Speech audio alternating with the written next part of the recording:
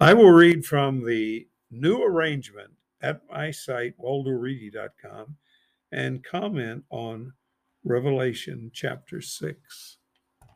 I perceive, this is John writing, this was an old man who had become endeared to his dear ruler supreme when he was quite young, and he was corrected and he received correction. I perceive when the endeared lamb opened one of the seals. So this was the first seal. I heard one of the four life forms state as a sound of thunder. That's loud. You must come. Verse 2, I perceived and noticed a white horse. What is a white horse anyway? Is that what you want? One sitting on it had a bow. A crown had been given him. He went out conquering and in order to conquer. So, is this Jesus Christ? Absolutely not. I really despise those two words because they're meaningless. They're just phonetic sounds. This is an evil deceiver, and he is there, present now. You can be sure of that. Verse 3, when he opened the second seal, I heard the second life form state, you must come. Verse 4, a fiery red horse went out. One sitting on it was given to take the prosperity or the success from the planet. They will butcher others. Is that going on today? A large sword was given him. Yes, Russia's attacking the Ukraine, and that may very well be the fiery red horse. We'll see. If it breaks out much further, we'll know. Verse 5, he opened the third seal. We're going right along here. Now, the way I do this, the first, second, and third seal, I set for the first and the of the month, the new moon, as we call it. It has nothing to do with Roman months or Roman years. It has to do with the solar lunar calendar. He opened the third seal. I heard the third life form state, you must come and see. I noticed a black horse. Ooh, that doesn't sound good, does it? One sitting on it had a balance in his hand. That sounds like us today, doesn't it? I heard a sound in the center of the four life forms say, a dry measure of wheat is a denarius. Because of the situation in Ukraine, wheat has gone very high. And at this time, it was the cost of a day's wage. You understand that? All right. A dry measure of wheat went for a denarius. That was a day's pay.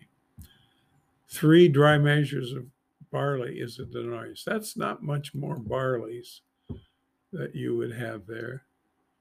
You must not damage the oil or the wine. It's very precious. Verse 7, when he opened the fourth seal, these seals, as far as I know, have not yet been opened, and they probably will be opening next year. I heard the fourth life form sound state, you must come and see. I perceived a pale yellow horse, very sickly, and one sitting on it. His name was, whoa, not a very lively name, was it? Lifelessness. The hidden. What is the hidden? You all know the word. It's phonetically Hades. It's a totally twisted word. It means hidden. In other words, when you bury the dead, they're hidden. When the dead are cremated, they're hidden. When they're buried at sea or land, they're all hidden. They don't go to some place. That's so utterly ridiculous. When you're dead, you're totally and completely dead. And unless Supreme brings you back to life, you have no future. The hidden followed him. That's an interesting expression. There was a lot of death. Authority was given them over the fourth part of the land to kill with sword, with scarcity, with lifelessness, and by the land's animals. That's a preposterous situation. Verse 9. When he opened the fifth seal, I perceived under the platform the persons who had been slaughtered because of the mighty one's disclosure. His purpose has nothing to do with going to heaven or never burning hell. Those are lies of religion, and all religions foster those lies.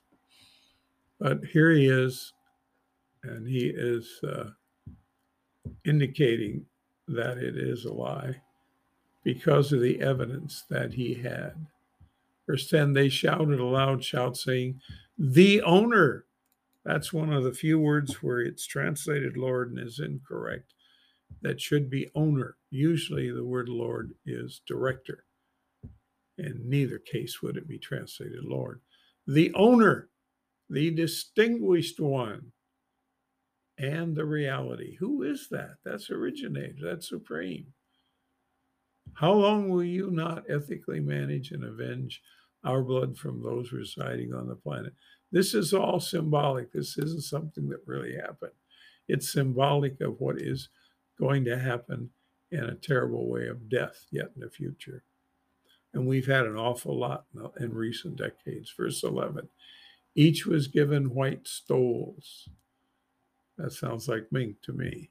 It was stated about them that they will rest yet a short period until their co-workers and relatives destined to be killed will be completed to say, why would God purpose for his co-workers to be killed? Because he doesn't purpose that. He intends that. And it's a very important understanding to get of who Supreme is and what he purposes and what he intends and why.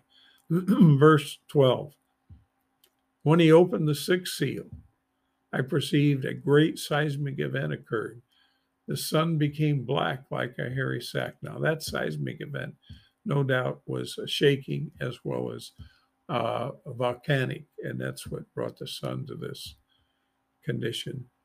The whole moon became like blood, same thing there.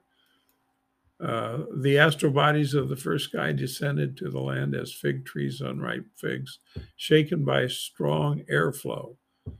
Sky split as a coiled document. We cannot explain that or understand that, but when it happens, it'll probably scare everyone tremendously.